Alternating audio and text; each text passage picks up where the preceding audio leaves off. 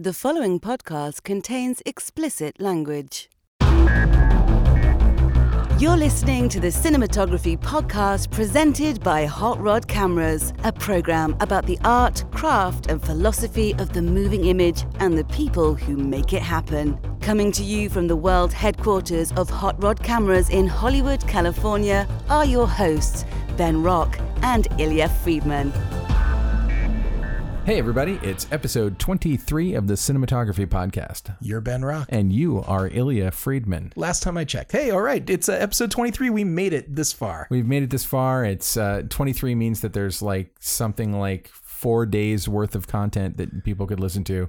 That's just interviews with some awesome cinematographers. So. And we've been getting some really good feedback. I've bumped into a couple of people lately, and actually we ended up doing some work for someone who is from Canada who listens to the podcast. So, oh, really? Yeah, it's amazing. So, hey, the podcast. I didn't know that. That's news to me. That's like great. the third time someone who's listened to the podcast has actually called us up and said, hey, listen to the podcast. And Hot Rod Cameras, we'd like to actually buy some gear from you or have you do some work for us, which is amazing. So I'm really thrilled that this podcast actually did what it sort of was intended to, is like to be a promotional vehicle for Hot Rod Cameras. It did. It's done it 3 times over. So. Sweet. So it's paid for itself.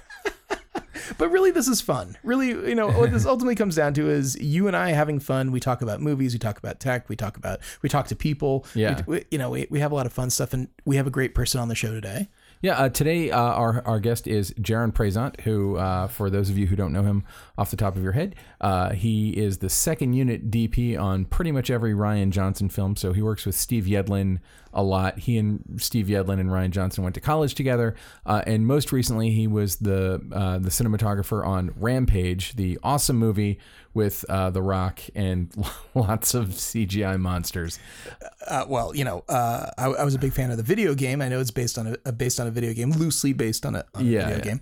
But you saw it in the theater, right? I saw it in the theater, and this also comes back to why it's been so long since our last episode. If you heard, and not the one with Fade on Papa Michael, but the previous episode with Johnny Durango, we were talking about how I was about to become a dad. Well, surprise, that all happened. I was actually editing Johnny Durango like in the hospital as Alicia was in labor. Basically, she was in labor for a couple of days. So I was sitting there with my laptop editing Johnny Durango and getting that out the door. Rampage was actually the last movie that I saw in the theater before the boy popped out. His name is Madden Wolf Rock. You can call him Mad Wolf. Wow. Mad Wolf Rock. You did that on purpose. I mean, the reasons for the name are many, but it is a fringe benefit that we get to call him Mad Wolf. Yeah, absolutely. Well, that's not nearly as bad a curse as Ilya is. So that's, he's going to be able to order a pizza. I don't think it's a curse at all. So, and I don't think Ilya is a curse either, but. Wow. Hey, Ben, since now becoming a parent, has it changed your lifestyle? Are you still getting out to the movies? Are you still doing any of the, I've seen exactly one movie since he was born in the theater. I've seen plenty on Netflix and Amazon Prime and whatnot, but only one in the theater, and that was at a Mommy and Me screening, which are these screenings they do at 11 a.m. on Monday mornings that they let kids with crying babies into. And it was like... Were there a lot of crying babies in that theater? There were probably under 20 people in the theater. But yeah, I mean, you have that instinct when you hear a crying baby of like, get that crying baby out of here. Oh, wait, that's the whole point of the screening. But like, they keep the volume down a little bit. They keep the lights up a little bit. And we went there and saw Deadpool 2. Totally appropriate to bring a small baby to who... Absolutely. Yeah. Well, the first movie that he actually watched sitting on a couch with me was Fargo. So, oh, perfect. Yeah. So... at least you're getting them started with the classics, with the Coen brothers. And he also did watch Reanimator, the Stuart Gordon film. Of course he did. Yeah. So, I mean, anyway. But yeah, so we did, that's the last time that I was in a movie theater. And of course, like this, all these amazing horror movies that everyone keeps saying I must see are out. And I'm just going to have to wait for them all to come onto Netflix or Amazon Prime or whatever. And then in addition to that, I'm kind of loath to tell you, but I've been cheating on our podcast with another podcast. You dirty rat. Yeah. So I co-wrote and directed, and am currently in post on a fiction horror podcast that is done in the style of like a Serial or an S-Town or an In the Dark, like a first-person investigative podcast that gets extraordinarily Lovecraftian by the end. Okay, well, it's fiction. I don't feel so bad now. It's like it's fully cast. We recorded 45 pages a day some days. Yeah, if you told me you were off like doing another cinematography podcast of some sort, then we'd have that'd some be words. Weird. I mean, unless I was teaching the ASC how to use adequate microphones and recording technology. Hey, let's dive right into the interview, and we got some other great stuff on the show today. All right, cool. So here, without further ado, is Jaron Presant. The Cinematography Podcast interview. All right, so I'm here at Hot Rod Cameras with Jaron Presant. Thank you very much for coming out. Thanks for having. So I always start with what has kind of become my stock question, and that is, I believe that when cinematographers read a script, they look at it and they interpret it either in terms of how it's going to be lit, like what it's going to look like, or what the composition is, how it's going to be framed. And some people we've talked to have said, I reject that premise, which is fair too. I kind of just use it to kick it off and say, like, what goes through your head when you're reading a script? What's the first thing you see? What's your first interpretation? I would probably say that I don't separate those two things. Like when I'm first reading the script, I just see images in my head. And the images they're both about light and about composition. It's about camera movement. It's about all of that. Yeah. So it's not like when I'm first reading a script, I see the idea of light and don't have any sense of images that go along with the lighting.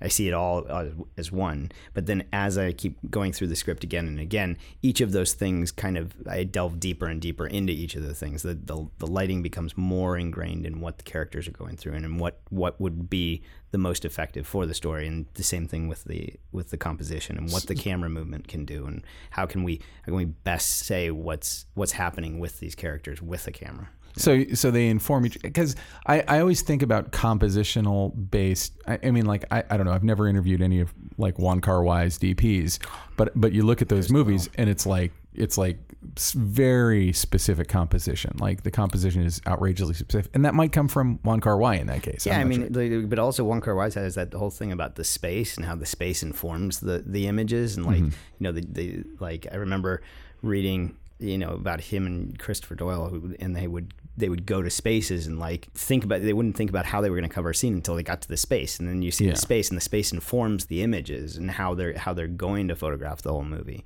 both in terms of light and in terms of camera. That's a really organic process, Yeah, I guess that makes sense too. So, but his stuff, I mean, beautiful process. Yeah. I mean, like when you look at anyone's films where like every frame looks like you would hang it on your wall, like to me, I kind of go, that's a composition person. And even though he kind of corrected me, we had early in the podcast, we had a guy named Fraser Bradshaw on, and Fraser was one of the people who'd put this idea in my head. And he even said, like, if I did, I think you're misunderstanding me. But I still I have a theory that a lot of people who come out of the camera department are actually very excited about lighting. And a lot of people who come up through the lighting department think in terms of composition, because it's not the thing they're always thinking, because it's new and exciting and different. It's interesting. I mean, I came up through camera initially, but then became fascinated with light and ended up becoming a gaffer. And then it was from being a gaffer that I actually kind of transitioned into a DP. So you did both, actually? Did both, yeah. Oh, that's cool. So, yeah. That further bolsters my theory. Oh, there we go. Both and both. There we go. I'm going to keep working on this. So when you say you came up through the camera, so what was your starting point? Where did you come from? In high school, I wanted to be, going way back, I wanted to be a fine art still photographer. And I'm kind of a failed still photographer because I realized that, I saw still photography and I said, it'd be a very lonely career, because you're just by yourself, right? Yeah. And I love collaboration. But you wouldn't be. I mean, fine art still photographers have staffs of people. The thing that I love with still photography is not like studio still photography. I like landscapes and I like found photography and that kind of Henry Cartier-Bresson style documentary photography types. Oh, neat. And I always wanted to do that, but I saw my life as like, traveling but really slightly lonely in terms of the work. Like a hobo with a camera on your back? Hobo with a camera at 12. This is how I saw myself. But I loved movies, and I knew I wanted to do something that was collaborative, and so I tried to get on movie sets, and when I got on one and I saw a cinematographer, I was like, that's exactly what I should do. What was the movie set? It was Killing Zoe. Nice. And I befriended Tom Richmond, who was the DP on the movie, and I ended up working up through his camera department. And oh wow! Just spread out and worked with other DPs. And now at that point, had you gone to film school? Had you? I was in high school. You were in high school when Killing Zoe came out. Yeah. So, and then, but so I worked up through the camera department, and then also simultaneously went to film school, because Tom had a great story about. He went to Harvard in the 60s, and at some point, with war protests and whatnot, he said, "I'm leaving the university," and then a year later he was like, "What the hell have I done? Well, you don't do that." And so he was so into education. So the whole time we were working, he was like, "No, but you're gonna go to college. You should go to college. You should go to college." And so I went to USC while ACing, and then coming out of college. It's like you were saying, I was all in the camera department and started getting fascinated with lighting. And so I started working as an electrician too. And interesting. I came up as a gaffer. So you went to USC. Mm-hmm. Were you undergrad or grad over there? Undergrad. Okay. So, yeah.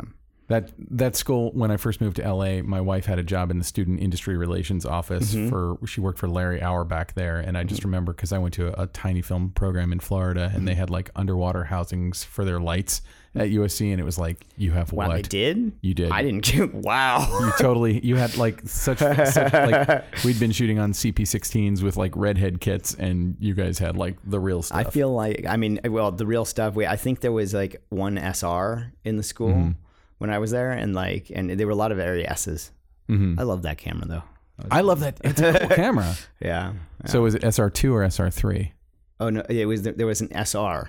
Oh, just the SR, the first SR. Yeah. Oh, okay. I think maybe when I was leaving, they were like, Claremont was giving him an SR2. Maybe. Oh wow. I can't remember, but yeah, it was. They didn't have a ton of. They had a ton of stuff by all film school standards. They had a ton of stuff, but it was like I didn't ever see underwater housing. That would be cool. Now, were you are you from LA? From Missouri originally, but I grew up in LA. Okay, so you were already out here, and USC wasn't a mysterious place across the country. No, I actually wanted to go to NYU, but USC gave me more money. Oh, and film school is expensive. It is not cheap. So while you're in film school, you're working in the camera department. Working in the camera department, and I also had a friend who he wanted to be a music video director, and I wanted to be a DP. And he also started a side business doing like little punk records, right? Just as like punk 7 inches and stuff like that. And so he would do some music videos that I would shoot for him. And so I was acing on real jobs, and then kind of shooting these small, tiny little music videos with him. And going to USC. Yeah. Wow, that's a lot to do at one time. Yeah, stuff on weekends and then shifting around. But I think that was part of that. That was part of the learning experience, is because you want to see how it's done on a real set and then go experiment with it, right? So yeah. And I never saw. I remember being in film school, and people would be super worked up about, oh my gosh, I've got a film due, and it's like, how am I going to get this done? And I never had any of that anxiety about making films. It was just such an exciting process to me that it didn't feel daunting, Now things, the bigger they get, the more there's a lot more work involved. But it's like, but I'm never like, it's more of an excitement, not like a. I remember some of the students were just like frozen in fear of the thing. And never felt that way to me. Well, it always seems weird to me when someone's treating an assignment at a film program like I have to go write an essay on Chaucer. Exactly. It's like you're making a movie. They just told you to go make a movie. What? It's like vacation. Isn't that why you're here? Like, don't tell anybody I said that. It's not like vacation. It's work. It's work. It's very hard work, and should be paid and compensated very highly. No, so that's cool. So, did you work with any punk bands at the time that we would have heard of? Yeah, we did NoFX and Guttermouth. And, oh wow! There were a bunch of them, and I'm forgetting all the names. I think we did Lagwagon. Are any of those videos like online? Can we find them all? I'm sure it's the internet. You can find anything, right? It's surprising sometimes when you can't. I'm like, it's also funny because you're like, I remember there was a time where I remembered every one of them, right? And now I'm like, I can't remember. There are so many little things. Well, do you ever look back at that stuff, kind of through the lens of what you know now and how you would do it now? I do. It's funny, like, I look back sometimes and say, what the hell kind of choices was I making? Because, I mean, at each point you learn, right? Yeah. And I don't usually go back that far, but I do go back, like, to earlier in once I actually was really starting to shoot. And even then, I mean, heck, even going back just a few years, I always feel like that you're always learning and you're always pressing into new areas, right? Because that's the whole point. I mean, you should always be learning. Every job is a new learning experience. And so, but when I go back all the way to there's some things where I'm like, wow, I hadn't figured out something on the lighting front. I hadn't quite figured that out. I hadn't quite figured out how backy I could push the key. I hadn't figured out, how deep I could go with fill or not. The nuances of it weren't finalized. And I assume back then you're shooting most of the stuff on film, right? Yeah. Yeah. It was all 16, some Super 8 stuff, and but mostly 16. We shot some 35 from time to time, but it wasn't until later that. I mean, I remember that time when you're like, oh, and we get to shoot 35. I know. It was so great. It was really fun. It was great. Those were good days. Yeah, well, it still happens. Like when people tell me that they're shooting something on 35, their eyes light up. They're always excited that they're doing something on 35. And it's not that anyone's down, like work is work, but every DP I know, it's like if they're shooting on the Alexa or whatever, it's like, yeah, it's cool, we got an Alexa, but it's like there's a special, the director really pushed for 35. And it's like, I mean, I think like, especially now, there's like a nostalgia to the thing, right? Yeah. So, I mean, I love film, and I'm like so like deeply committed to the look of photochemically printed film. I really, really love that. And I'm all about emulating that digitally. When I shoot digitally, it's all about emulating a photochemical print finish, and then working within that complexity. But there is something really nostalgic to like the purr of the camera and the whole thing. I mean a lot of times for me when I hear it, I just hear my bank account emptying. But that's with IMAX.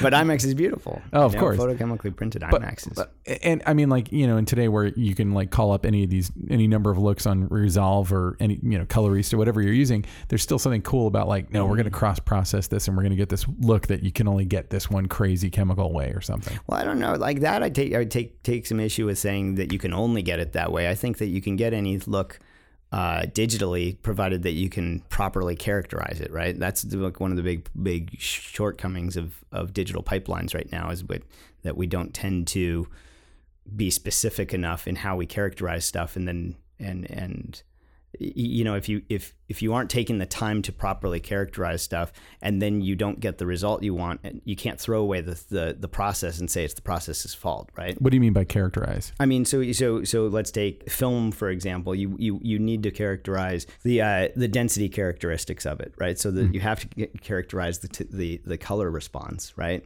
You have to characterize the film, the grain. You have to characterize the movement, like the 2D movement of gate weave and whatnot, and you have to characterize some of the idiosyncratic responses like halation, right? Yeah. If you don't get all of those things, but then you say, okay, well, it does, digital doesn't have the feel. You're not really making an accurate comparison, right? Yeah. So that's all I'm saying is like when we say, and it like you brought up cross process, that's actually something I'd really want to characterize, but I've got to find the right project where that's the thing that we're wanting to do. And there's an argument for just doing that process, right? Yeah. But we're in a time as well where you have to know all of the potential pitfalls that come with doing any process, right? So when you're shooting something digitally, do you ever think about, if I were doing this on film, here's what I would want it to look like? What's a process I can come up with to emulate that look or that feel? Well, I mean, so when I shoot digitally, I set the entire pipeline up for print emulation, and then when I'm shooting, it's exactly like shooting film. I light with the light meter. The monitors are just reference. It's like a really great video tap. Yeah. On a motion picture camera, on a film camera. Does it affect you though, now that like everybody on the crew can see sort of the ultimate product that you're creating on the day, and so everyone can chime in and have an opinion about it, as opposed to a video tap, which would look grainy and weird? You know, I think there's two sides of that. One is a political question of like, have you set up the relationships up front with everybody who's involved to understand how you're taking the image through the entire image chain, right? Mm-hmm. And have you created the correct prestige faith relationships with all the parties that have a say? Which sometimes you don't even have time to do on a job. Well, yeah, it depends on the job. I mean, to me, that's a huge part of the job, is actually creating those relationships. And it's actually, like I said, I got into this business for a large part because of the collaboration. So those relationships are things that I actually kind of cherish, right? Yeah. And I pay a lot of attention to those things. So to me, that's like one of the major things that you need to do in prepping a job, however short or long they are, if that makes any sense. For sure. But yeah, and then the flip side to that is like, there's especially if you get into like, commercial world, there's a big the still photography commercial world has, their agencies have become very accustomed to, as soon as the photographer has snapped a photo, it's gone through the entire process, and there's an image they can look at that is the end final image. Yeah. Right. And the commercial agencies are looking for an analogous motion picture version. Right. So they're looking for the image that they see on a monitor to be the final thing, which to me, that's actually not what we're trying to do on set. What we're trying to do on set is get the basis of an image that's going to be finished with a proper post chain, right? Yeah. So it's getting people understanding what the post chain is going to do. But do you build like lookup tables or something that emulate as close to what the end product is? Yeah, so for every job that I do, I have a single show lot that covers that job. So yeah. Yeah, because I mean, I don't mean anything against commercial agencies, because they've employed me from time to time, and they're very nice people, and some of them are my good friends. But sometimes they don't understand that it's not their job to understand that whole process. Yeah. And you don't have time. And that's it. It's your job to try to kind of walk them into it, right? Yeah. As best you can, given the time you've got. Exactly. Like sometimes on a commercial, you get the call on Wednesday and you're shooting by Friday. For sure. Especially nowadays. Yeah. So and if you know them, then you can obviously talk about whatever. And I've worked with some agency people who are extremely savvy about that stuff. And I've worked with some who are like, are these numbers going to be on the screen? And it's like, no, that's just your monitor. That's great. Yeah, maybe. No, I'm joking. Totally joking. The correct answer is always yes. Yes, the numbers, you can't get them out. It's just a glitch, we got the wrong camera, and it's all good. Nike will forget it. So at what point does Steve Yedlin come into your life? Steve and I met in college. I met Steve in college. I met Ryan in college. Steve and I, so we met in college. We really started hanging out after college because we were both the two guys who really were into cinematography. And by the way, the Ryan that you just brought up, that's Rian Johnson. Yes. Yeah. Maybe you've heard of him. I don't know. Yeah. So, as we got out of college, as I started getting jobs, Steve was working as a gaffer at the time, and I started hiring him as a gaffer. He started hiring me as a gaffer. So we started gaffing for each other, and that's basically how we came up. I was doing a lot of commercials, and he was starting into the feature world, and so we gaffed for one another. And that's cool. As we kept working,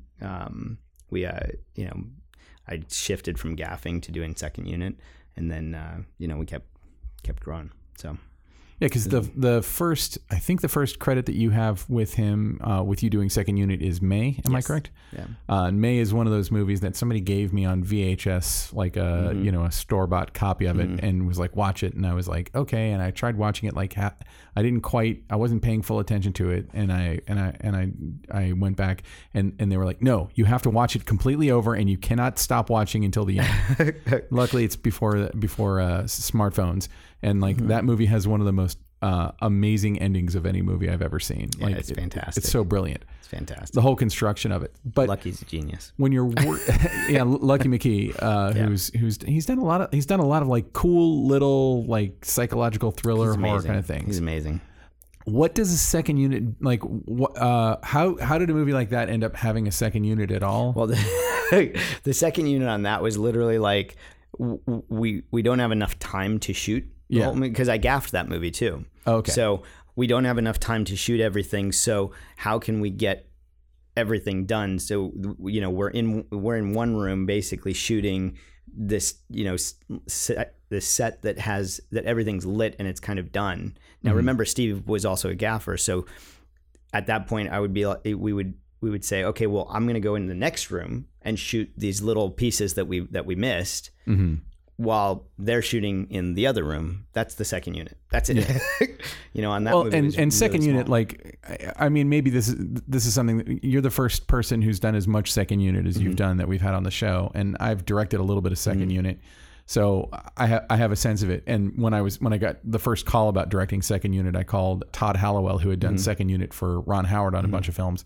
And he gave me some insight into it. But the more I've done, the more I realize second unit can really just mean whatever the individual film wants it to mean. It is, yeah. It can be everything from tiny little inserts to full sequences. Yeah.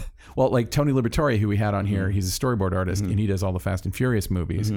And Tony, I went to see one of the Fast and Furious movies with him, and it was when Justin Lin was still directing them, and I was like, so was Justin Lin there when you guys were doing all this stuff? He's like, no, second unit's all the car chases. I'm like, the car chases in the Fast and the Furious movies are all second unit, like that's the second unit, and I think it would surprise people to know that, but also I think sometimes there's a badge of pride that you'll hear like Christopher Nolan doesn't work with the second unit, and I think it's because he's trying to keep his vision pure.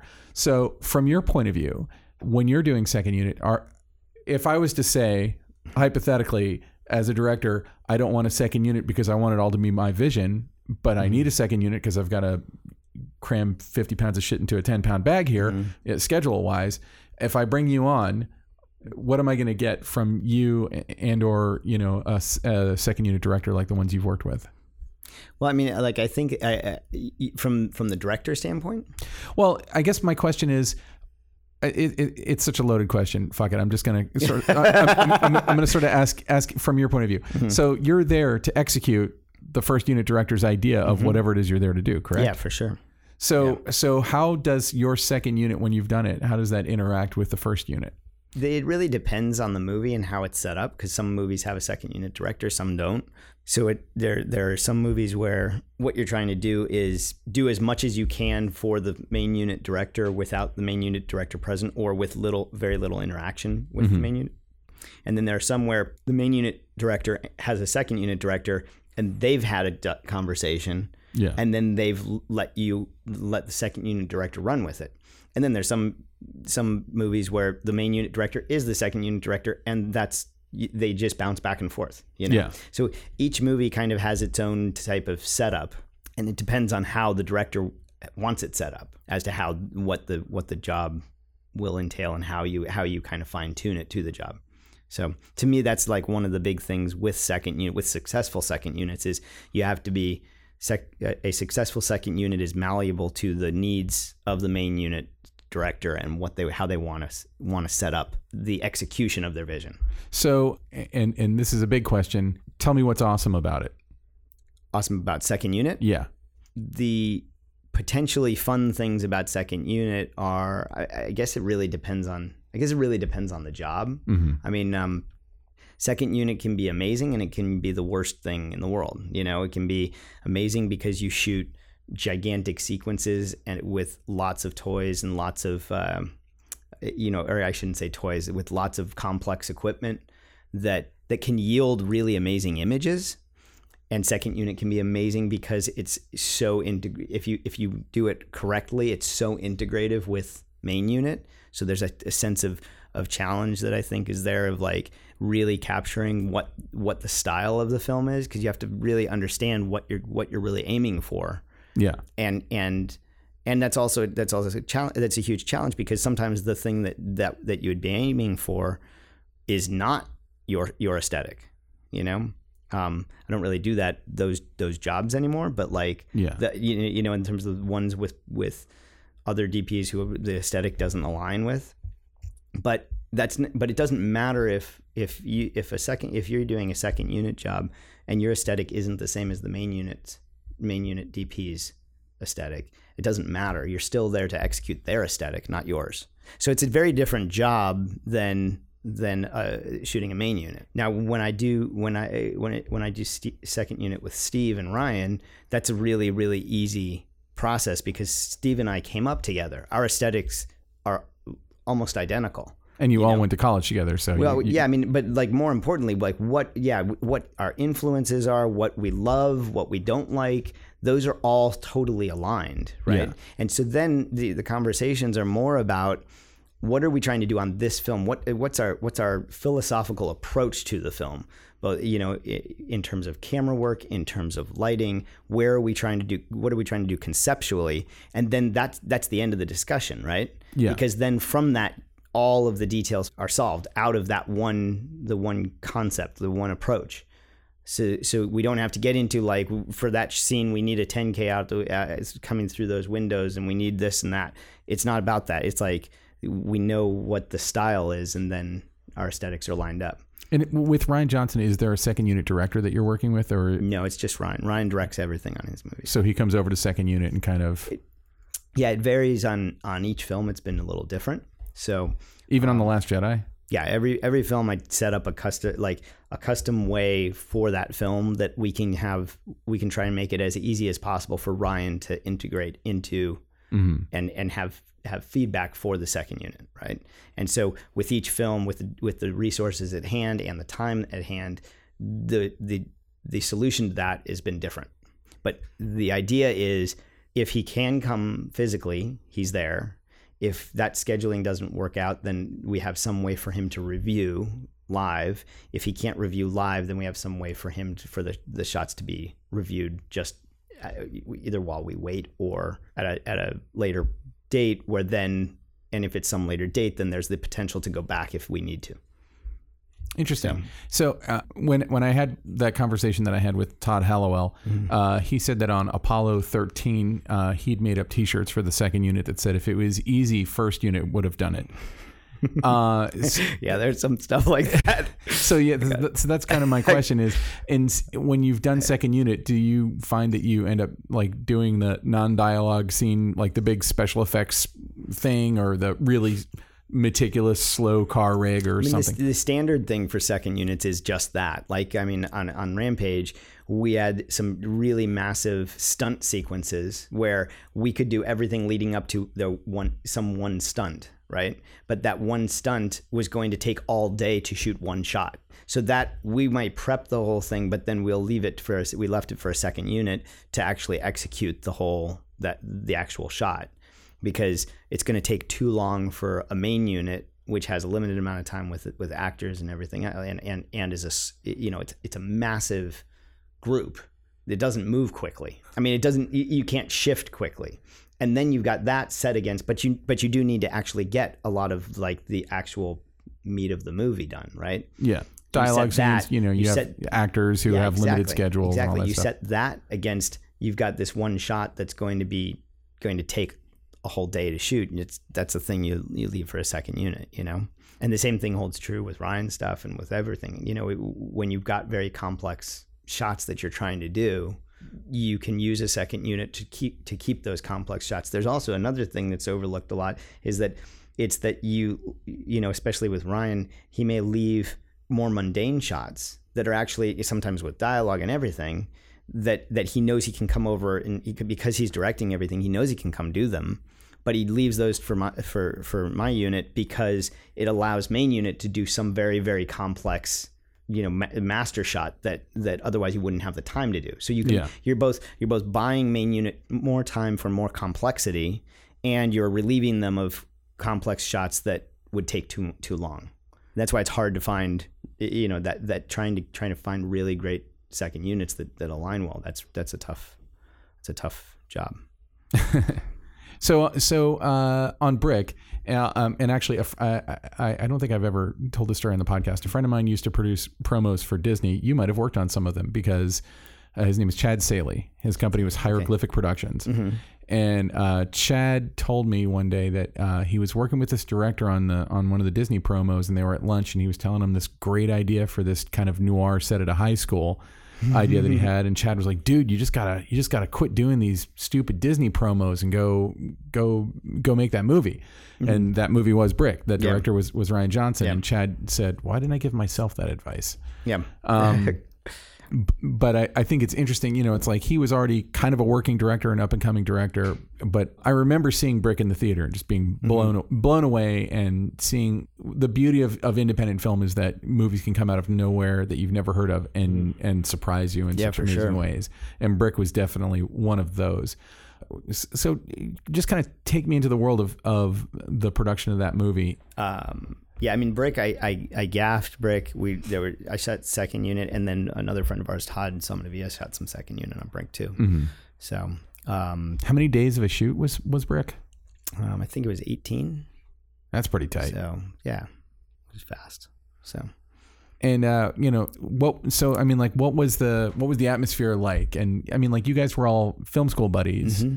And was that the first feature that you'd all gotten to make together? Well, so we'd done May, not with Ryan, but with Lucky. Lucky went to college with us too. Oh, okay. So May was probably the first movie that we all as college friends got to make together, and then Brick was another, and Todd was at college with us as well. I mean, it was.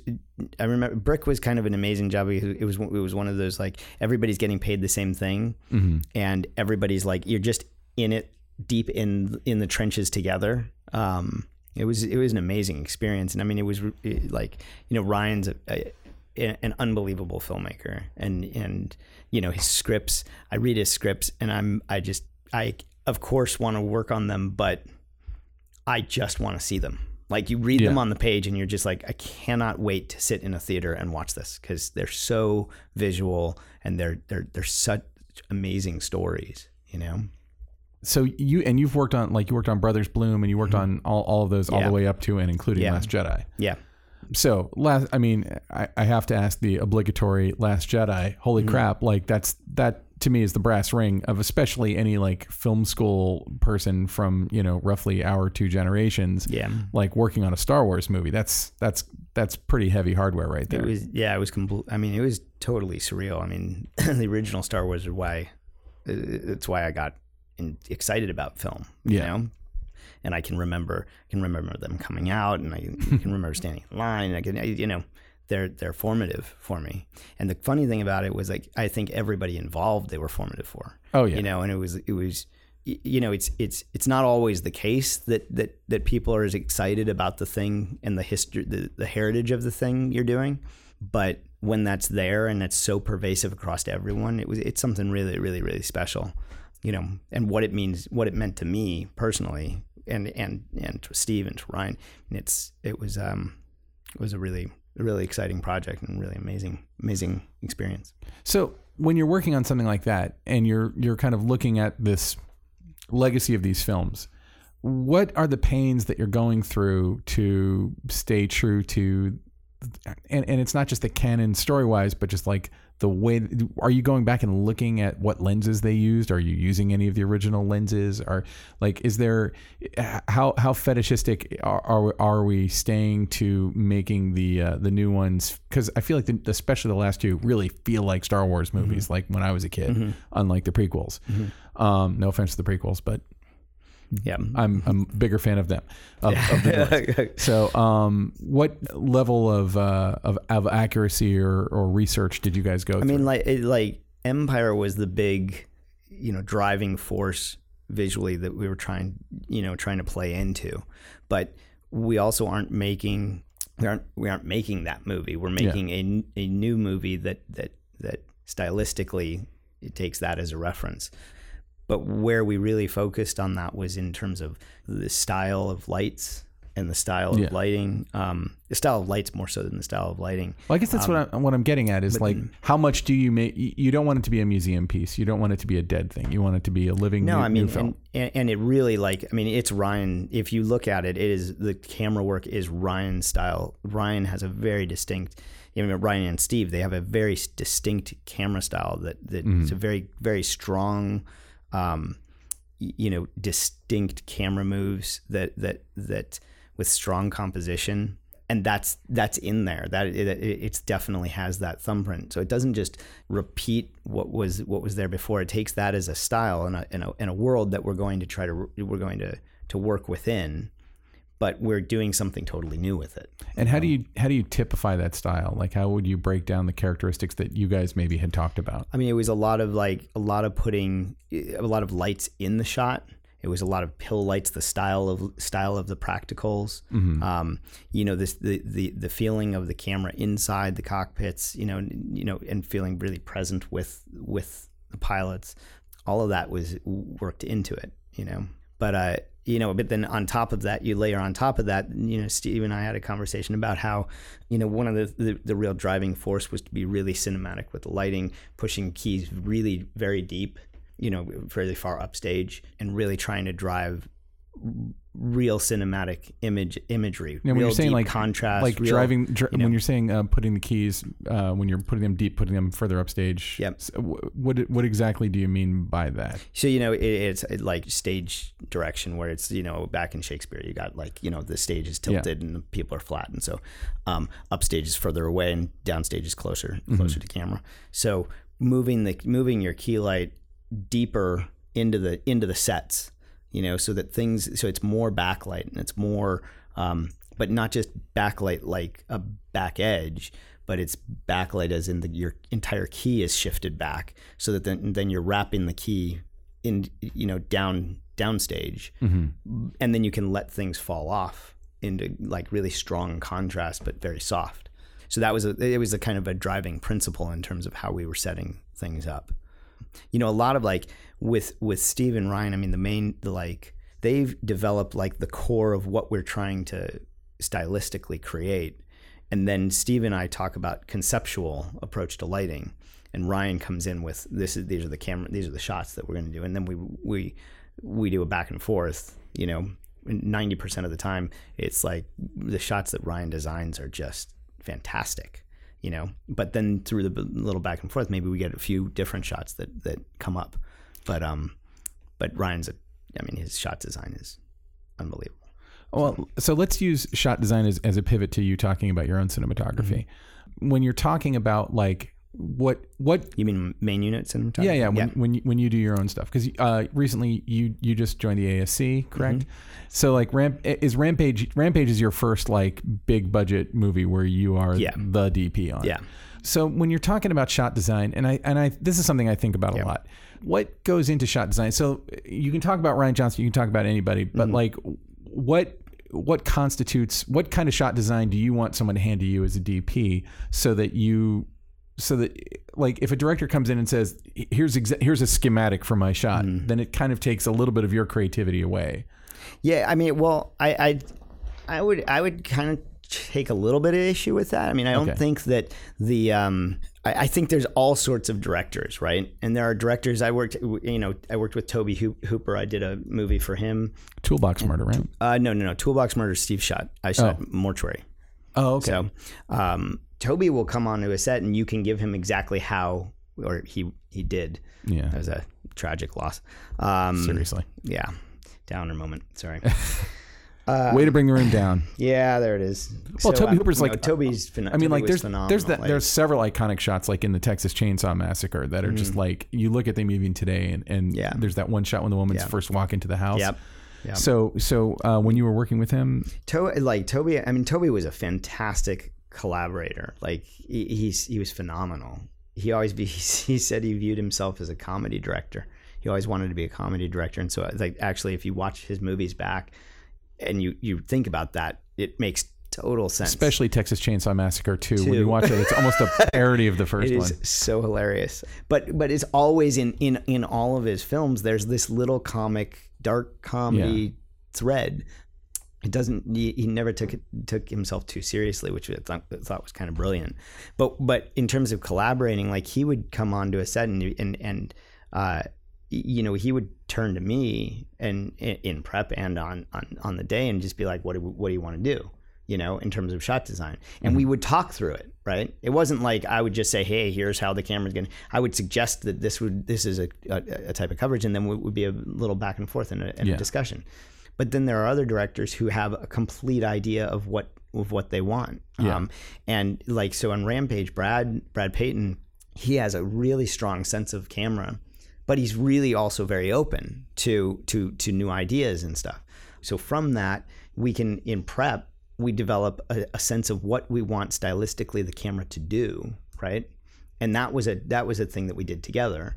But then we're both thinking about what the camera should do. We've set up the concept early on. Stylistically, how are we going to approach the camera? How are we going to approach composition?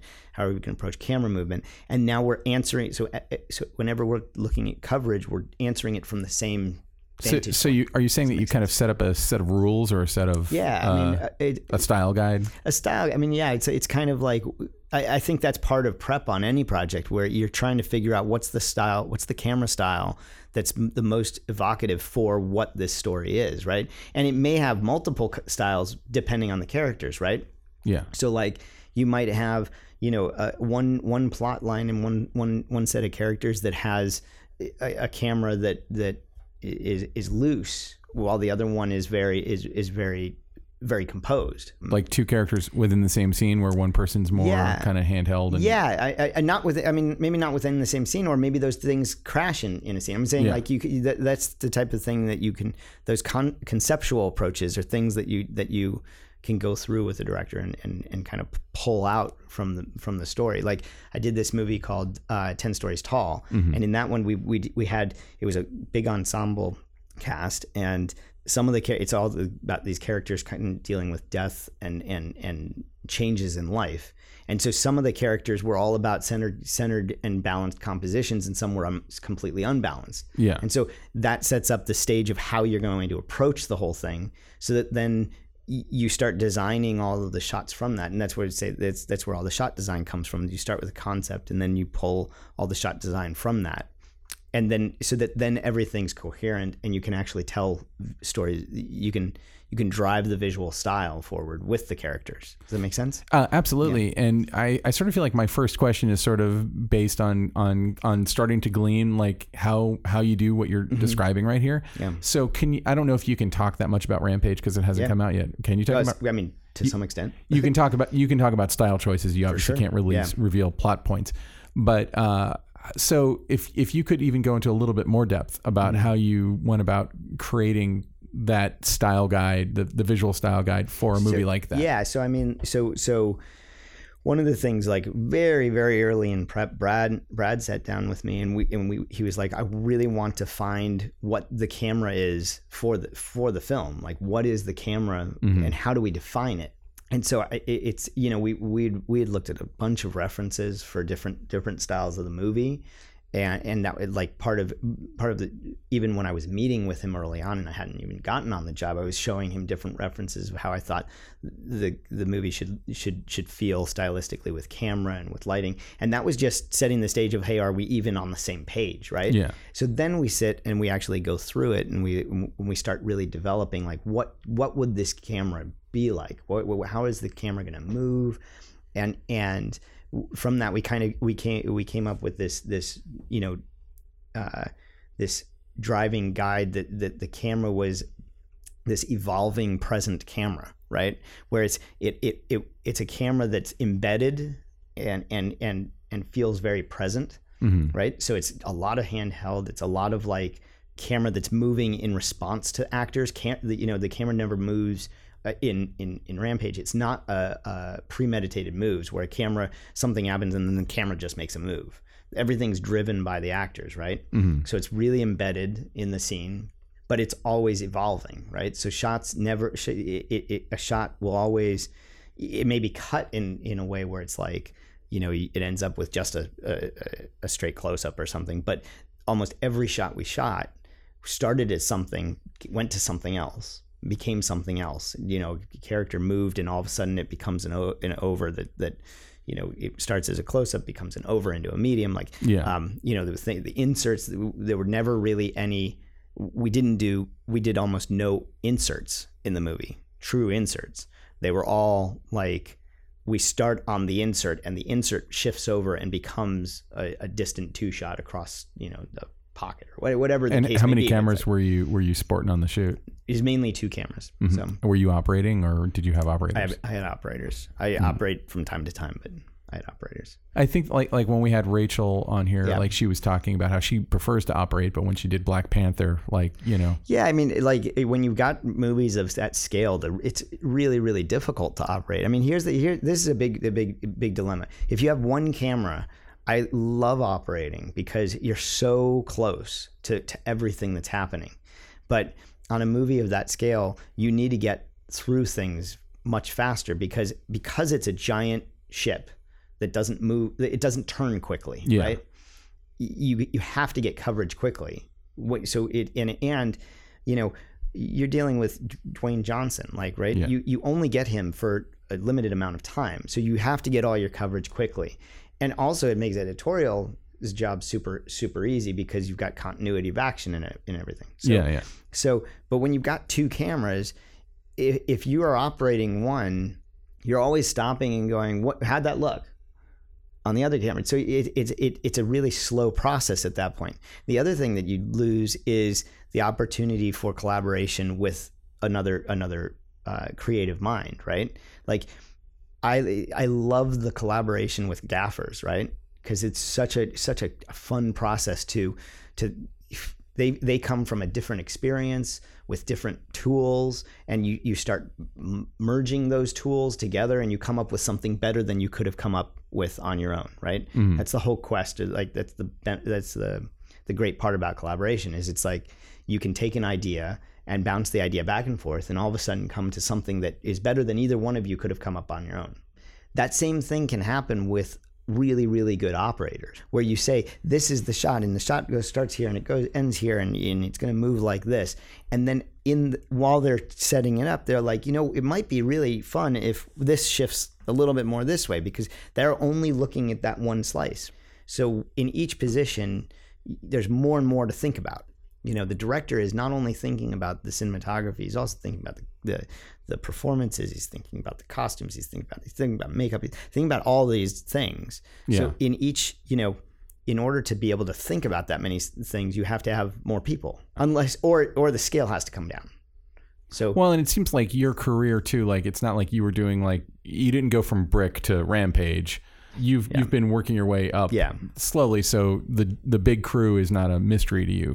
It's not a mystery. It's a different equation, but it's all comes down to the same thing, right? It all comes down to you're making an image, you're telling a story. You know, I remember this really. You know, my brother interned years ago with Ron Howard on The Grinch, and he came back home. He came home and he was like, "Oh my God, it's so amazing, so amazing." He just told me this thing, and I'm like, "What did he tell you?" He's like, "It just comes down to the box."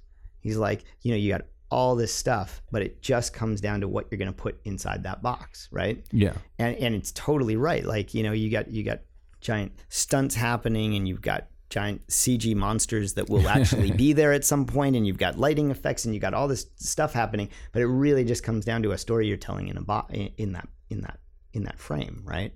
Yeah.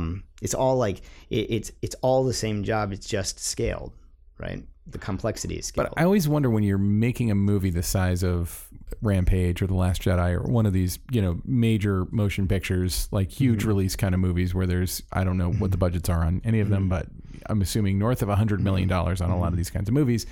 As a DP, how much of your job is now kind of managerial and overseeing like a giant team?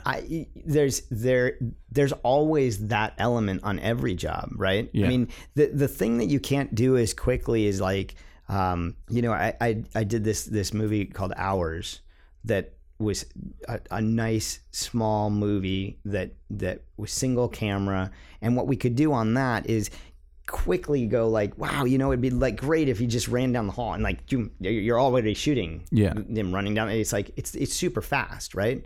That goes away a little bit, but in exchange for that exchange, you get things that you could never do on a movie that small. Both have pluses and minuses, but neither one becomes just managing. You're still managing other people and other artists. That's the same on both scales. Right? I think what put this thought in my head is I read an interview with Bill Pope a long time ago, an American cinematographer, and it was on one of the Spider-Man movies. I think it was the third one. And he said that they had at one time they had 5 units running simultaneously, and he was just moving from one stage to another, kind of approving stuff. And he wasn't holding the camera. And I don't know. I've never worked on a movie that's like that. I mean, on Rampage, we had 3 units going at once, but I set up the one of them was an aerial unit, and that one I gave them some direction in terms of what I wanted in terms of the cinematography, right? Brad gave them directions in terms of what he wanted from the shots, and then we have people that are going to run that. Well, I'm guessing an aerial unit on Rampage probably had their work cut out for them like that. Yeah, there was quite a bit. I mean, you go over all that stuff and then we had a second unit. In the second unit, I went over with both the second unit director and the second unit cinematographer. This is what the style is of what we're going for. This is what I've talked to Brad about. Brad talks to the second unit director about this is what we're trying to get. But then we let them go do their thing. That's, it's not me micromanaging that unit because I already have other work to do on the main unit. So I've never run a show like where I've got a bunch of units that I'm just kind of going over. And that might have been like an exception too. That might be the specifics of that show. I mean, gosh, Bill Pope's he's done some amazing work like this. But I'm sure that the jobs completely vary, right? Of course. And it's not just all. But I've never been on a show like this. So tell me a little bit about how did Rampage come about? Because that's a giant movie. Yeah. So I had worked with Brad before, the director, on his previous movie San Andreas. I shot second unit on San Andreas, the whole California unit, and so he already knew me. I also shot the additional photography for San Andreas, and so we had worked together already. But it was like I'm deeply indebted to him. He went out on a big limb, because I didn't have a movie of that scale as a main unit cinematographer. Jedi absolutely helped in swaying that, but it was it was my hats off to him. It was like he saw we met and he saw a value in the relationship and in the creative. The creative discussion that we were starting. Yeah. And he went to bat to the studio and everything. And from that discussion, I created a bunch of examples and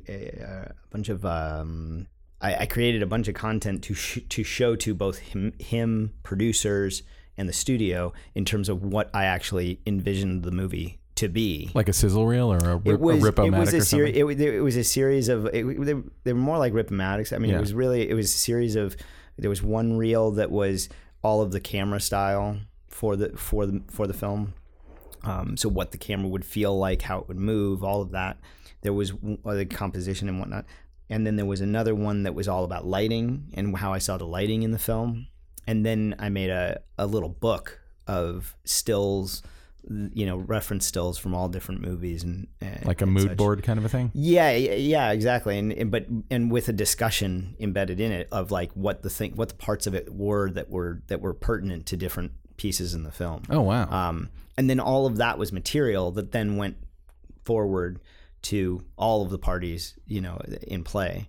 It's a crazy question, but is that stuff do you have that up on your website or something? Is there a way that people can see that? Because I feel like anyone can do a version of that. Mm-hmm. A version of that can be done for any film. Yeah, for any project, sure. by any person. And it's I always think about Rian Johnson released the Rip-O-Matic / Animatic that he made for Looper. Amazing.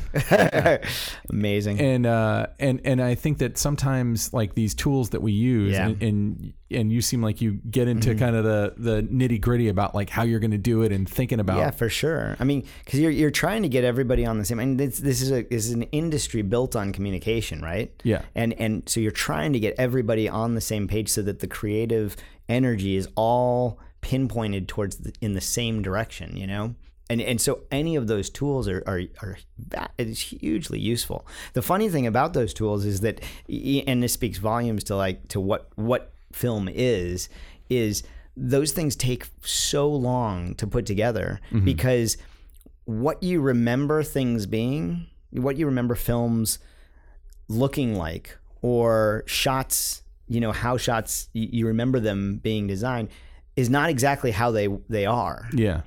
And when you go back, you realize, oh wait, I always remembered it like X, but it's actually Y, right? There was this great thing that happened on Rampage where Brad was like, we talked about this one apartment being like a little bit hazy, like where you could see the dust in the air, right? And so we talked about like, what is how much atmosphere is that? What exactly is it? And Brad was like, oh, it's like that shot in The Last Boy Scout where there's like this interior and it's like all hazy, it's got just a light atmosphere and you can see the light coming through the windows and blah blah blah. So I look it up and I go online and like look get this little get the shot, and I'm like, holy crap, right? Because it's not light, it's like thick haze, right? Well, it's Tony Scott. And I'm like, so I take it in and I'm like, is this what you're thinking? And he's like, oh God, no, that's not it. But the funny part was I was like, that had happened to me so many times. Well, the beauty of that is you can plagiarize your own imagination and no one's going to ever be upset. For sure. But the funny thing is it's like, when it's one thing when you're just like, oh, it's like the thing, and you think you're on the same page, right? Yeah. But it's like when you're actually putting together something that you're going to show to somebody to say, this is what I think it should be, you start to notice all of the nuances that when you just take the one shot out of context, it isn't that thing, right? Yeah. But it speaks volumes to what film is, because the reason you remember it as that thing is because you're embedded in that moment and you're emotionally attached to the characters, and you don't see it for one tiny little shot. You see it in context, right? So you remember it in context. And what you're really describing is the context that you felt, like that emotional thing you felt, that the visuals all gave to you. But it doesn't mean that the visuals were exactly that thing. So I actually think it's a huge tool of like, making sure that you're actually talking about the same thing. It's like, I look at paintings and photographs and movies. It's like that creating that common vernacular. And, when you say it's a thick haze, what does that mean? Brad's a huge fan of that, of like, show me what you're talking about, because then there's no question, Yeah. So now when you're working on a Rampage, you have a second unit now that's working for you. How has doing all the second unit that you've done, how does that inform the way that you talk to them? I try to respect what it is that I liked about second unit and what it is that I didn't. And so we had Andrew Rowlands was our second unit DP, and he's great and he's phenomenal. But I tried to not micromanage it and tried to instead give him like the general direction of what it was we were going for, the idea of this evolving camera, and try to give him the philosophical approach to the thing, not just this is where I want the cameras in all these little pieces, and you still end up with that thing of like, you've got previs that's driving shots and whatnot, but you're trying to, you hire people for a reason. You want their artistic input. Now, are you involved in the previs process on this, or the storyboarding, or are you in those conversations? So by the time that a DP comes on to a movie like this, there's already a lot of previs that's been started. Yeah. But to me, it's like, as soon as you're brought in as a DP, you're brought in for a reason, for your aesthetic contribution. Yeah. And so to me, when I start, the previs it's a work in progress. And I mean, on any good directors that work with previs a lot see it as that, they see it as a work in progress, where it's a guideline, right? That they're not necessarily locked to, but it's a guideline. I mean, I've heard both. Like, there was the director will remain nameless, but I knew somebody who had worked with a director who did extensive, animatics and previs and storyboards on everything, and they would this person described the process of shooting as kind of heartless, because you would just go there and just make the previs. You would just shoot the previs. I mean, that's not been my experience with the directors that I've worked with. I mean, I think it depends with on the heavy directors. previs. Yeah. I mean, I know that exists, and I mean, like, Brad actually he really loves previs, and he loves getting into the nitty gritty of it, because you can tweak so many little things, and that's what we did. We started having these meetings, and we would go through and we would fine tune the previs. We would change things. We would suggest different shots, and then the previs would change, right?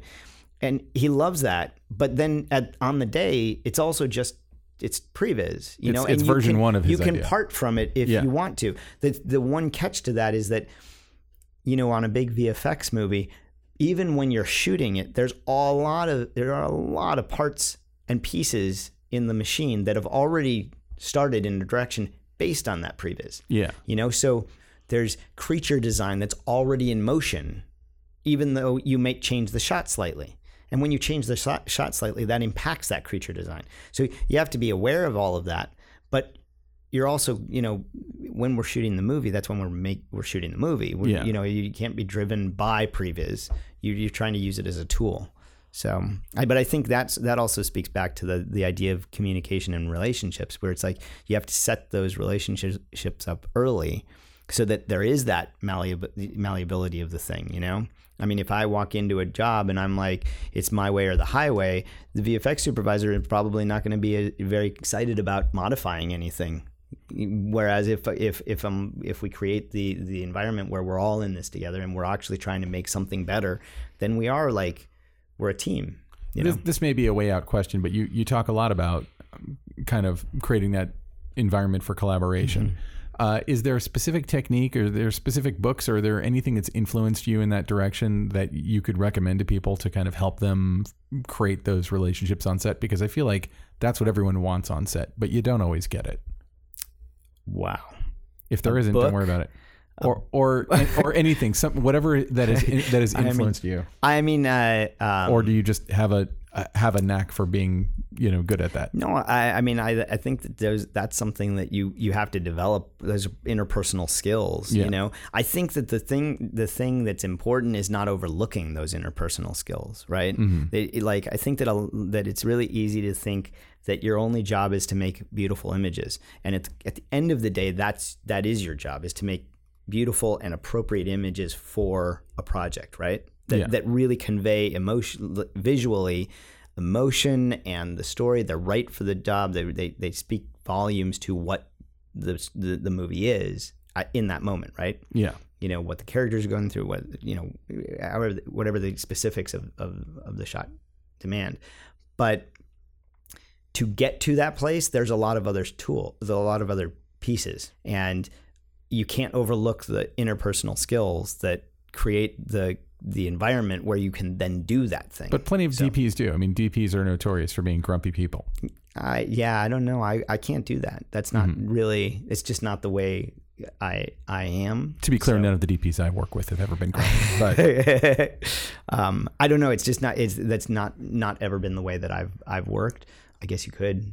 So no, it's just interesting to hear you talk about it. I don't really have a frame of reference for where to get those skills. You don't have to. I was just because it's such a. But I do think it's an important part. Because it's a fundamental part of your process. Yeah. The only reason I asked is like I'm just curious, like, because there are plenty of people who are like, I'm going to be an auteur, blah blah blah, or whatever, and they don't think about that stuff. Yeah, but some of those people are successful. But you know, the one thing I would say is one of the things. I mean, at the core of this is the prestige faith relationship. You know, the how much does the person that you're working with respect you, and how much do you respect the other person, right? Yeah.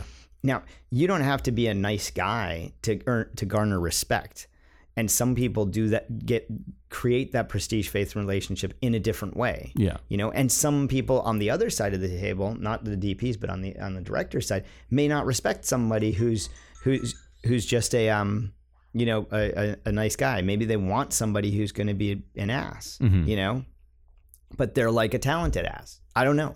I mean, that's just not how I do what I do. Yeah. But that probably means that there are certain directors that I'll gel with really well. And then there are certain directors that I might not.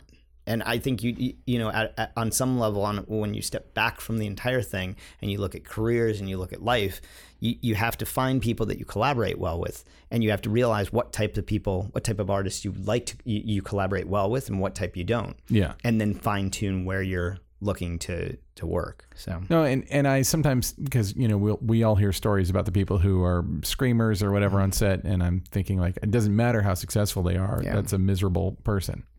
For me. Some people like that. I don't know. Yeah, that's not really my. I just don't want to be that person in life. And that's a different discussion of like what energy do you want to put out into the world? You know? Yeah. In Rampage, you're also dealing with massive amounts of CGI created stuff, which you're talking about. And obviously I'm sure it's in the previs or storyboards and, you know, all the work, all the pre-work that you've done before you get to set. But how do you work on set when somebody is interacting with an imaginary thing? I mean, it varies per scene and what the thing is. Like the one thing to remember is you're working from the end backwards, right? So whereas, and with everything, when everything is real, you build the whole thing in the frame and that's, and now you're looking at it all, right? And you work within, you know, the reality of the situation. With CG work, you have to work backwards. So you have to imagine what the end result's going to be, right? And then work backwards from that so that you're putting things in the right places. There's got to be light that works in the right way for the end result, not necessarily what's easiest on set. So you have to have interactive light that works on the characters that you know is going to exist there later. And that's a back and forth relationship that doesn't always come from the previs or storyboards. Well, like let's say, and again, I don't know anything about, I haven't seen the movie, so this is not a plot point, but if there's, say, we know that there's shots at a building with a giant gorilla, right? Are you setting up something to create shadows that then are they're gonna fill that in with CGI? Yeah, gorilla? I mean, yeah. So we're creating. We had some very large rags that shifted into place to represent George at times. You know, George is the gorilla. So as things move, you know, you want that interactive light, and that may mean bringing lights in or taking light away. And then some of the times you're doing some work on set, and then you're accentuating it in downstream in the pipeline. That's all got to be part of the plan, and it's got to be set up ahead of time. But I mean, there's a part about cinematography that to me is prep is like the most stressful and the most exciting time on a movie. Because that's the time where you're actually conceiving of everything. Yeah, it can be anything. It can be anything, and you're figuring out what you want it to be. When you get to set, if you've done your work, you're executing a plan. And that plan is going to shift dramatically, and you need to be able to move with it and change with it. But the design of shots and the design of what you're conceiving of, that's something that happens in prep. And so that same like visualization of an image is the process for CG work. That's it, but that's the same for CG work as it is for you know, physical photography. Yeah. Because that step is the same. The next step is different. The execution piece is different because you're building. It's like one's additive and one's subtractive, right? You're like you're building the set in front of you, and the other one you're starting with the end thing and you're subtracting back to what you have that's real, right? But the beginning of that is this exact same starting spot. Now, when you're doing something that's as heavily CGI, but also like they're CGI characters that have emotions and feelings and stuff like that. And as a DP, you spend a lot of time lighting faces and making sure that expressive faces can convey emotion. Do you have any say in like the CGI setup or rigging or the way that they're lit in post? Do they bring you in and have you consult on that stuff? It's not so it's not done. I didn't come into like Weta did the animals on Rampage, and I didn't go to Weta and talk to them about how they should model their light. Instead, what happened is I lit the shots on set, and we had a reference head for George, you know, and reference material, and I lit the shots how I wanted them to look downstream once the character's actually in them. Right. So on the shoot, you match that. Oh, okay. So now there's some shots that are entirely CG, but the entirely CG ones are dictated within the context of the photography that we've actually set up already. Right. Yeah. And it's also a discussion too with Colin Strauss, our VFX supervisor, of saying like, I mean, there are things where I'm like, hey, we're gonna put a light right up here, and it's gonna flare the lens. So when the camera turns, I'm gonna need you to make sure that, you know, that stays in the shot. And it builds that lighting into the set, right? Oh, that makes sense. So it's still collaborative, but you drive it from the physical photography on set. Yeah, I mean, because like there are some movies like Life of Pi, obviously, where like so much of the environment, like basically what is lit is the boat and the guy in the boat, and then there's a tiger that has to be lit, and the whole environment that has to be lit. And I always wonder how much of that. Yeah, and I'm sure it depends. I don't know from film to film. So I don't know whether Claudio was brought in post to oversee any of that other lighting, but he for sure did interactive lighting on set that, of course, that preconceived of what that lighting would be. Yeah. And that's kind of like, I can see both sides of the coin of saying like, oh, well, when something's so CG, how much of it is physical and how much of it is the VFX, right? How much is the photography, how much is the VFX? But at the end of the day, you're conceiving of it. And that's my point, is like that conception of the shot is something that happens in prep. Well, it's just something that like, I wonder about, because I do wonder how, like, for instance, Roger Deakins consulted with Pixar on a bunch of movies, including WALL-E, on how to get the optics right. Yeah, for sure. And I feel like, having a DP who really knows the optics, the physical parts of it, working on something that's got a lot of CGI, like I just wonder where the overlap is. I mean, like this gets into a philosophical discussion of where the future of imaging lies. I mean, because at some point we're going to get into computational photography and computational photographic cameras, right? Where what we're capturing on set is about data, not about a flat image. Yeah. And at some point, does the job of a cinematographer shift to one where part of it is done on set and part of it is done in post? That's totally conceivable. Yeah. And it's totally conceivable that there could be a time where the actual on-set capture is something totally different. But there's still the idea of how you conceive of shots and how you you design shots. That's still going to have to exist. The form of the job may change over time because of technology and whatnot.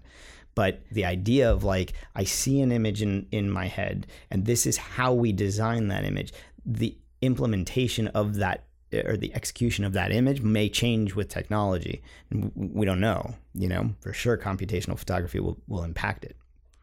So I've heard a little bit about computational photography. You clearly know way more. Like I don't know anything about it. Okay.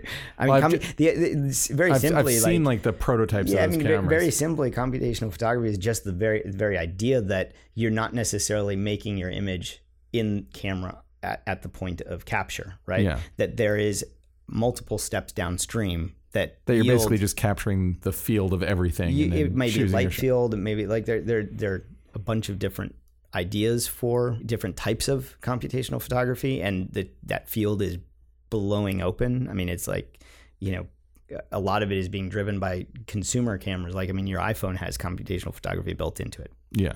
Right. But the simple idea, the basic idea of it is you're going to do processing downstream from the image capture that is going to end up yielding the actual image. And it allows for a lot of creative control, and what that creative control is change. That's going to change in the future. So right now you may say, okay, well, it's about focus. You can change focus downstream. You can change your lens downstream. You can change your lighting downstream. You can make it 3D downstream. You can make there's all sorts of things that you could do, but computational photography is a field moving forward fast. And so I don't know what it's going to bring, and I don't know what it's going to bring when it impacts the film business, the motion picture business. Lytro is working on, they have a motion picture camera.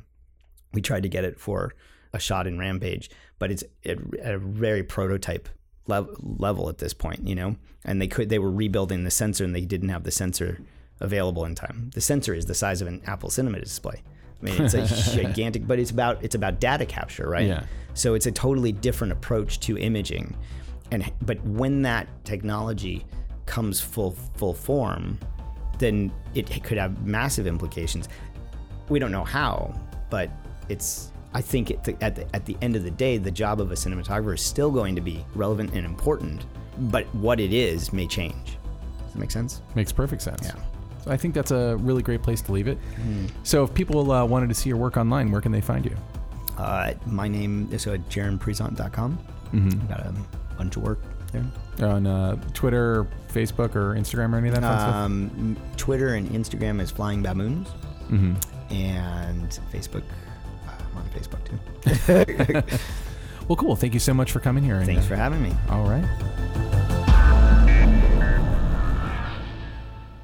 All right, so that was Jaron Presant. Awesome. Thank you so much for coming out, Jaron. Thanks for being on the show. It was so much fun. And if you didn't listen to his war story on Johnny Durango, you really must. It's fantastic. I loved that war story. It's such a great war story. There's a lot of truth. I think everyone's had maybe not that experience, but something like it or a close call like that. When we talked about doing war stories, I was imagining more stories like that one. It's exactly it. And there aren't that many, surprisingly, there aren't that many that are like great hazing stories.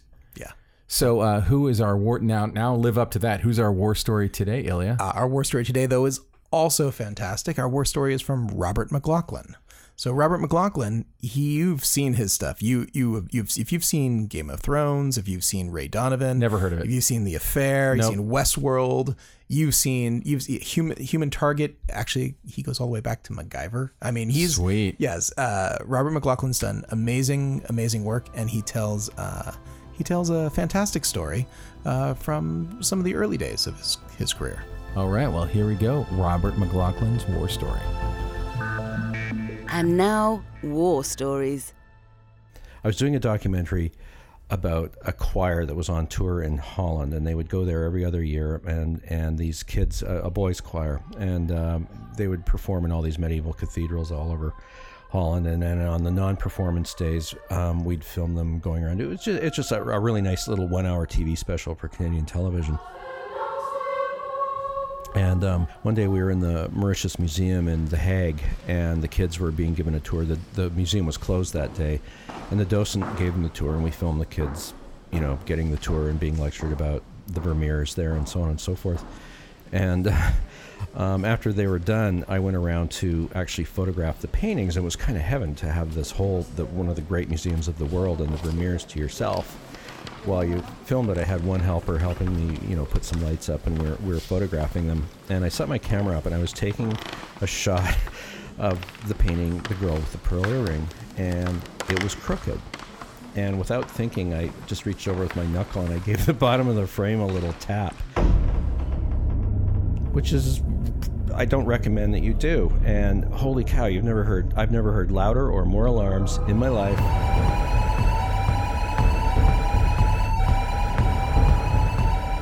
People coming up, guards running up. Apparently the police had been, there were police converging on the museum. And the British director and producer of the show was just awe-stricken. I think he was positive that we were all going to go to jail, but at the very worst, his cameraman was going to go to jail and he wouldn't be able to finish. He was a very high-strung guy anyway, and anyway, the director of the museum came up and so we were like standing there, deer in the headlights, like, I'm sorry. And anyway, they shut the alarm off, and he very wryly thanked me afterwards for straightening the painting, because he said that it had been bothering him for a while, that it was crooked, but this is what it would take to get it straight again. And yeah, so that was me and the girl with the pearl earring. And now, short ends. All right, so that was Robert McLaughlin's war story. Thank you so much, and you can look forward to his episode hopefully a whole lot sooner than the last episode, because I'm not having another child anytime soon. And we also did hire a new editor. Mike, unfortunately for us, had to go do other things. So thank you for your service, Mike Wilbanks. You're a champion. Thank you, Mike. But I'm also very excited about Benjamin Katz, who's now come on board and cutting, and he's going to get some of our backlog taken care of, and we're going to have some more episodes roll out real soon. Yeah, he is awesome. Thank you so much, and thank you for adding the confusion of two Bens in the workflow. So Ben, it's that time of the show again when we talk about our short ends. Yeah, so my pet obsession actually relates to this podcast that I did, which I co-wrote with my frequent collaborator, Bob DeRosa. Bob and I do 20 Seconds to Live together. And when we started kind of breaking it on, literally cork boards and index cards with, push pins holding them in and laying it all out, he said, what would you think about doing this in fade in instead of Final Draft? Now, I've had, I've been a Final Draft guy literally since college. I think it might have been brand new at the time. And I had been upgrading it, whenever a new upgrade came out, like a greengrocer, I would pay for the friggin' upgrade, which was usually like $70 or $80, every few years. And I feel like it would generally not give me any awesome new functionality, but I wanted to stay current. And sometimes you have to upgrade just to be on the current operating system of, your computer and stuff. But Final Draft, as anyone who's used it knows, is a fugly. It's a fugly program with a lot of a side of fugly. It has seriously, but it's got like a lot of like legacy code in it, and it's clunky and it's glitchy and it's ugly. And so I downloaded a trial version of Fade In. Fade In costs like $80, which is the cost of one upgrade for Final Draft. And it's $80 forever. You're going to pay that once, and all the upgrades supposedly are free. And it is a much, I know this is a stupid thing to bring up in terms of screenwriting, but if you're sitting there writing something all day long, if it looks ugly, it just, anyone who's written anything knows that there's no excuse too small to quit writing to go fuss about something else. And Final Draft gives you miles of that. And I had heard about Fade In on another podcast, Script Notes, which is hosted by John August and Craig Mazin, and they actually had Craig Mazin's been using Fade In for years. They brought the former CEO of Final Draft onto their show once and grilled him about the balls that they had to charge people as much money as they charged, and to like not really upgrade the software or make it any better or make it any better looking or make it any more functional, but to charge these whopping fees. And to buy Final Draft, I think, is still like $250. So my short end is a strong, unpaid endorsement for Fade In, which I have officially moved from Final Draft for. And anything you need Final Draft to do, Fade In does it. Or if, like for instance, you're bringing it into budgeting or scheduling software and they have to have it in Final Draft format to do it, it exports into FDX, which is the Final Draft format. So, so if you're thinking about doing some screenwriting, I highly recommend checking out Fade In as a professional level solution that is cost effective and much better to look at. And I didn't even really get into the. Can you import though? If you were halfway through in Final Draft your magna opus, can you then import that into Fade In and I work? believe you can. I haven't tried.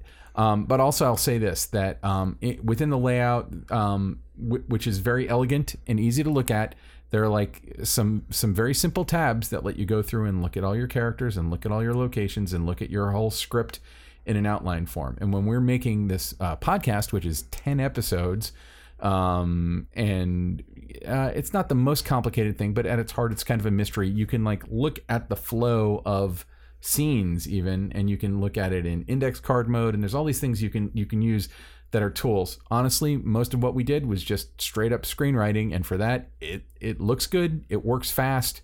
I'm pretty sure it imports FDX. Haven't tried that. Oh wait, no, I did try that. When I first opened it, I opened up an old script of mine in Final Draft to see if it would open it, and opened it no problems. Hey, all right. So and they're you really can download, pulling out all the stops to get people to switch. They're really making it easy. Well, I mean, I just think Final Draft is a tired 1990s legacy piece of software that really isn't doing anyone any favors anymore. So if I like writing and feeling very retro and want to have this sort of like 90s vibe all the way through, stick with Final Draft. Play some Smash Mouth in the background. Hey man, you're an all-star. And crack open Final Draft on your new bus Mac from like 1994. Maybe drink a Zima. You can still get that. Anyway. Can you really? Yeah, I saw it at Ralph's. All right, so we're digressing. My short end, my obsession this week is actually something that people have seen, but maybe didn't know what they were seeing, and it's called Univisium. Univisium was actually originally called Univision, and it's a format that was popularized, at least in modern times, by Vittorio Storaro. You've heard of him, right? He's a 3-time Academy Award Yeah. He's been around. He does good work. Yeah. Apocalypse Now. Yeah. He's So why did they choose to name this the same thing as the Latino cable network? Well, that's the thing. I think that when this came around 20-something years ago, when Vittorio came up with this format, maybe the Latino cable network was not as popular, or maybe it wasn't. This precedes Univision. Possibly, or I believe that Vittorio is based in Italy, and maybe there isn't Univision there. So anyway, at some point it became Univision to avoid confusion, and there is a bunch of Univision with an M at the end. Univision, yes. Okay. And yes. Okay, so what is this thing now? The idea. Okay, this is a 2-to-1 aspect ratio. It's not 2:3:9, it's not 2:3:5, it's not 1:8:5. It's a format that is twice as wide as it is tall.